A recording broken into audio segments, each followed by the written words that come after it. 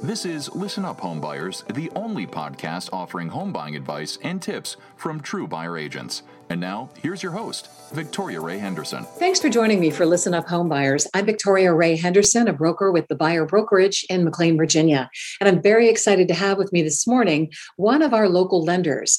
His name is Michael Dufour, a mortgage loan officer with First Savings Mortgage in Bethesda, Maryland. And for those of you not familiar with the area, this is right outside of Washington, D.C. So, Michael Dufour, thank you so much for joining me on Listen Up Home Buyers. Thanks for having me. You're welcome. One of the main things that I wanted to have you on to talk about is to first address the crazy market. The market conditions right now, this is late spring of 2021, and it's pretty nuts. It's definitely been different than previous years. It's something new. I've never seen it before, but it's kind of fun, actually. Yeah. Tell me about that. Tell me about the fun part. So it seems to just be a lot more fast paced than it used to be. I was actually speaking with somebody the other day who was telling me a story of how their client used to go to a home 3-4 times before they even put in an offer. And now I have clients who have put in offers without actually going to the house yet because they just want to be in the line as quick as possible, and they're still one of 15 offers on a home. So it's a very interesting dynamic and an interesting way we have to approach business and approach handling offers and how I have to write my letters of my pre-approval letters. So it's been fun. I really enjoy it because I move at a very quick pace. I know you do because you and I have worked together on things. One of the things that I like about the fact that you're saying that it's fun is what makes it fun is that when I work with you, you pick up the phone, we work out these details, we iron things out for our clients. And it's just that communication piece is so important all the time, but especially right now. So I'd like to start at the beginning. When we first have buyers come to us, they many times are first-time home buyers and don't understand the process. Could you just walk me through what your role is when someone is purchasing a home and using a loan? Yeah. So when they first come to me, it's especially with first-time home buyers, it's a lot of explanation of what's going to happen and managing expectations. Mm-hmm. So the biggest thing people don't realize is the amount of documentation that they're going to have to provide to me when I take in their application. We're lending you hundreds of thousands of dollars. We kind of need to know that you're going to be able to pay that back. So we like to see what you make per month, what you make per year, how you make that money, and we need to see a history of how long you've been at your current job or in the industry. So that's the biggest first hurdle that people don't understand and that I have to really get them to understand. After that, really, it's just walking them through start to finish. So the process for those who haven't been through it is actually really simple when you look at it on a timeline standpoint, but it seems confusing at first. You're going to initially work with me to get pre-approved so I can tell you, the realtor, what the number they should be looking for is. And I do that on a combination of what the client can both max qualify for and what they're actually comfortable for paying each month, because those numbers can sometimes be very different. Yeah, they often are. Yeah. More often than not, they are. I've had clients who could qualify for $500,000, but they only want to pay a certain amount per month, which means they're going to be buying in the $300,000 range. Mm-hmm. So it structures how we move forward from there. After they're pre-approved, they start looking, we get an offer accepted. the process gets very streamlined. I have to order the appraisal, send out disclosures, and schedule the closing with the title company on our end. And then from there, your loan's going to go to processing, go into underwriting. Once you get approved by the underwriter, we send out the closing disclosures, which just tell you exactly what you're purchasing and shows line by line what all your money is going towards. And then we hit the closing table and sign some documents. All right. So obviously you touched on some extremely important points. I'd like it if you could break all that down. Let's start with when you say that you explain the pre-approval process, which is kind of a vetting of, the money and where that's coming from. That next step when you are in the process, just walk us through what happens next. Talk about when you order the appraisal. What is that?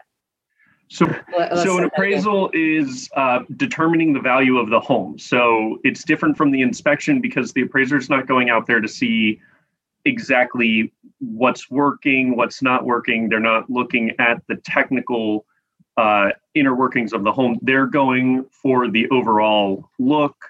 They do make sure certain items are working, but because they have to check on certain things, but they really are just going through to check the value of the home. They look at the number of bathrooms. They look at the number of rooms. They compare your home that you're purchasing to the homes in the area that are very similar. And so through all of that, they determine a value of that home in that area. Mm-hmm. Okay. And so that is how much money, whatever that appraiser says is how much money the loan is going to be. It's potentially what the sales price will be. Yes. Mm-hmm. So the loan amount is actually determined on the down payment. So if the sales price and the appraised value is $300,000 and you decide to put $10,000 down, mm-hmm. your loan amount is going to be $290,000. Okay, so let's talk. So the appraisal, is obviously an important piece of this. Talk about that down payment. I've had clients ask why 3%, why 20%. If you could break that down for us. Yeah. So on a conventional mortgage, which is below $548,000, you can put as little as 3% down. With a FHA loan, it's 3.5%. And the reason you'll see different amounts of down payments is because it can vary the rate. With a conventional mortgage at 3%, you're going to get a certain rate. From 5% to 15, 20% down, you'll have another rate. And then after 20%, it varies even more. Mm-hmm. That is one reason people will change the amount of their down payment. This will also affect the amount of mortgage insurance you may have to pay. If you put down less than 20%, you have to get what's called mortgage insurance. It's insurance for the lender if you put down less than 20%. Basically, in case you are not able to make your payments, the lender is able to recoup some of their investment when you have mortgage insurance. So people will vary how much they put down based off of both those factors and how much cash they actually have and want to put towards their initial equity, because your down payment is your initial equity in the home. It also goes and ties in with your closing costs. So how much cash you have overall to put towards the total process of purchasing the home. You have to determine part is for the down payment and part is to cover the closing costs. And can you go into what closing costs are? Closing costs it's the cost of purchasing the home. So you're going to have your title fees, your lender fees, any realtor associated fees, if your realtor charges you some fees, and then you'll have your prepaids and escrows as well. The escrows are not actually a cost of purchasing the home. That's actually your money that you're putting into an account to pay your taxes and insurance throughout the year so that you don't have to continually write checks for those. Okay. So one of the things that we get asked quite a bit is how much money does it cost to buy a house? And it depends on what the price is. It very much depends on what the price is. What I'll often say is anywhere from 3 to 5% of the sales price could be the cost of doing the purchase. Okay. So that's a good thing for people to understand. 3 to 5% of whatever it is, that range, whether it's 5 to 700,000 or more, that's what you should be kind of planning on paying for. Okay. Generally.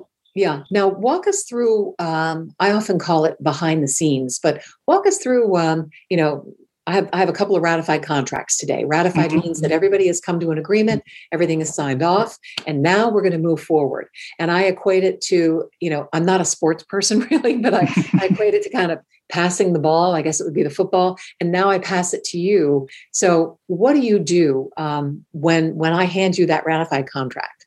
So the first thing I do with the ratified contract is lock the interest rate. That's the sign that the client is moving forward with us. And once we lock the interest rate, it triggers a time frame that we have to send out our initial disclosures. These disclosures tell you a bit about the process, and they're just information that you have to sign so that you're basically saying, I intend to proceed with getting this loan. It also shows you an initial loan estimate. So in the beginning, I send out cost estimates to all my clients. This loan estimate is going to be a little bit more detailed than those cost estimates because it's going to show more focus on the specific home that you're purchasing. Right. And after you sign that, that's what triggers the ability for me to order the appraisal and again, schedule with my closing department and the title company the closing. Okay. Tell me about underwriting, because this is a step that a lot of people don't understand. They frequently will be pre-approved and kind of go up. I guess that's everything they need. But you and I know that there's a far deeper step, and it is the underwriting process. So what the underwriter does is they'll take the guidelines for the investor that your loan is going to. If it's a conventional Fannie Mae, Freddie Mac, they'll take those guidelines and check every little box and go through every bit of your documents. So if your tax returns, if one little line says, please see this, and you don't have that document in there, they're like, why don't we have this document in there? We need to see. So what I initially do is, like I said, a big search of your income and make sure that you qualify on the guidelines of income and can actually get the mortgage and pay for the mortgage. The underwriter goes into a lot more detail to make sure that everything is by the book and they have all the documentation needed to push the loan forward. More often than not, I don't see people getting denied because it's going through underwriting. It's just they have to provide a little bit more documentation than they did before because there's more nitty-gritty going on with the underwriter. Yeah. Tell us a little bit about the timelines that are in the contract. So when I put together, first let me say that in every part of the country, it's a little bit different. So we're talking specifically about the greater Washington, D.C., Baltimore area, where we actually kind of fill in the blanks on a contract as exclusive buyer agents and brokers. So I'm filling that in, and I put a timeline in there, and I say my appraisal contingency is up in 21 days. And then my financing contingency is up in X amount of days. Talk a little bit about what that is, what those two deadlines are. So with the appraisal contingency, it's essentially I have to have the appraisal to the buyer by 21 days, which means my appraiser has to return it to me and my processor has to review it, make sure that there's no lender required repairs, which are basically the appraiser says X is wrong or something is up in a way that our guidelines require us to fix it. Like a roof or like a roof. If there are some shingles missing on the roof, it would be required by us that you go or the buyer or the seller goes and fixes that before closing. And then the appraiser would have to go back and make sure that the roof has been repaired. before he could sign off. So within that 21 days, all of that has to happen, and I have to get it back to the borrower. And it's very similar with the financing contingency. We basically have to say we're committed to providing financing, check, within the allotted amount of days. And if you don't meet those deadlines, then there is an issue. It could spell disaster for the for the process. Yeah, for the buyer. So this is something I wanted to really point out as being extremely important, because only a handful of times, I would say maybe 3 times, have I come close because a lender didn't meet that appraisal deadline. I was 10 minutes away from our buyers potentially paying $15,000 more for a property. Wow. And the reason that happens is because that appraiser is going to say, this house is $500,000, for example. But if the contract says that you're paying $515,000, then that appraiser is saying it's only worth $500,000. That's how much you're going to be getting. And so we have to go back to the seller at that point. It's a renegotiation for us to say, hey, the appraiser says the house is worth $500,000. The contract says $515,000. We need you to lower that price. So, I hope that makes sense for people, because if you have that appraisal contingency, it is a protection for you. It's a great protection. Without it, you would have to come out of pocket the difference, which in this market, we are actually seeing that a lot in the DC, Baltimore area. I've had a ton of clients who are waiving the appraisal contingency and putting in offers above asking, knowing that they may have to come to the table with extra cash. But it's all a strategy to become more desirable in the listing agent's eyes. And it's one of I equate it to the buffet table. It's one of the options on the buffet table. And if you can do that option, that can be an option. But if that is not an option for you, that is not one that we would recommend that you choose. Obviously, you've got to have cash in order to waive an appraisal. Exactly. Yeah. It's actually funny you mentioned needing to have cash for certain things. A lot of the time, I get a lot of first-time home buyers who have enough cash to cover either the down payment or the closing costs, but not both. So what I'll do is set them up with, here in Maryland, we have the Maryland Mortgage Program, or in DC, it's the DC Open Doors and HPAP programs. But there's usually programs available in every state for down payment assistance. And so I will set my clients up with these programs to help them get 3, 4, 5% of the loan amount towards their down payment and closing costs. And it really helps them to be able to afford the house. They can afford the monthly payment. We still underwrite everything to make sure that they can pay the mortgage back, but they just didn't have enough assets on hand at the start to make this purchase. So they'll get this assistance. Some of these programs require you to pay the assistance back after a certain time. Some are just grants, but it's a great way to help first-time homebuyers who no longer want to rent and really want to own their home, start building equity in themselves, but don't have the total cash on hand to cover both down payment and closing costs. It's my go-to when somebody tells me that that's their situation. Anything else you want to add? I just want to say thank you for having me. It's been a pleasure. I think this is awesome. I'm very big on social media. I think it is a great way to help people learn. I got into the industry 3 or 4 years ago and realized that not many people know what goes on when they go to buy a house or what it takes, what options are out there. So I think it's awesome that people like you are getting out on social media to help educate the general population on how to buy a home, and that it is actually safe, because there's become a prejudice since the early 2000s of it's predatory, right. in buying a home. And I really am adamant about teaching people that it's not. So, right. I mean, there are some strong regulations that protect the buyer now, and we're all for them, which is why, I'm really glad you could come on and talk about this, because really it is educating people, and letting people understand the value of going with people who understand the programs that are in their state.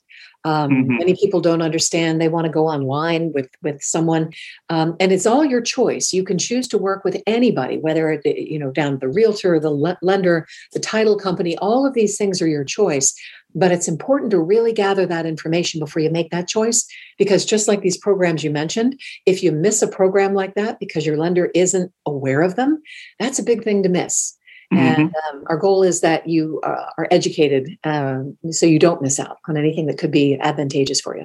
I won a contract earlier this year for that exact reason. My client didn't know about a program. Their lender never mentioned it to me. And then they happened to be scrolling through my TikTok one day and learned about about the Maryland Mortgage Program and how they could get their student loans paid off when they purchase through the Maryland Mortgage Program. And so they called me and were like, is this really a thing? Can we do this? And there are crazy guidelines that you need to meet in order to be able to qualify for this program. But they qualified and they switched to me as their new lender, and we got them closed on a new house on the Eastern Shore. Oh, that's so great. I love it.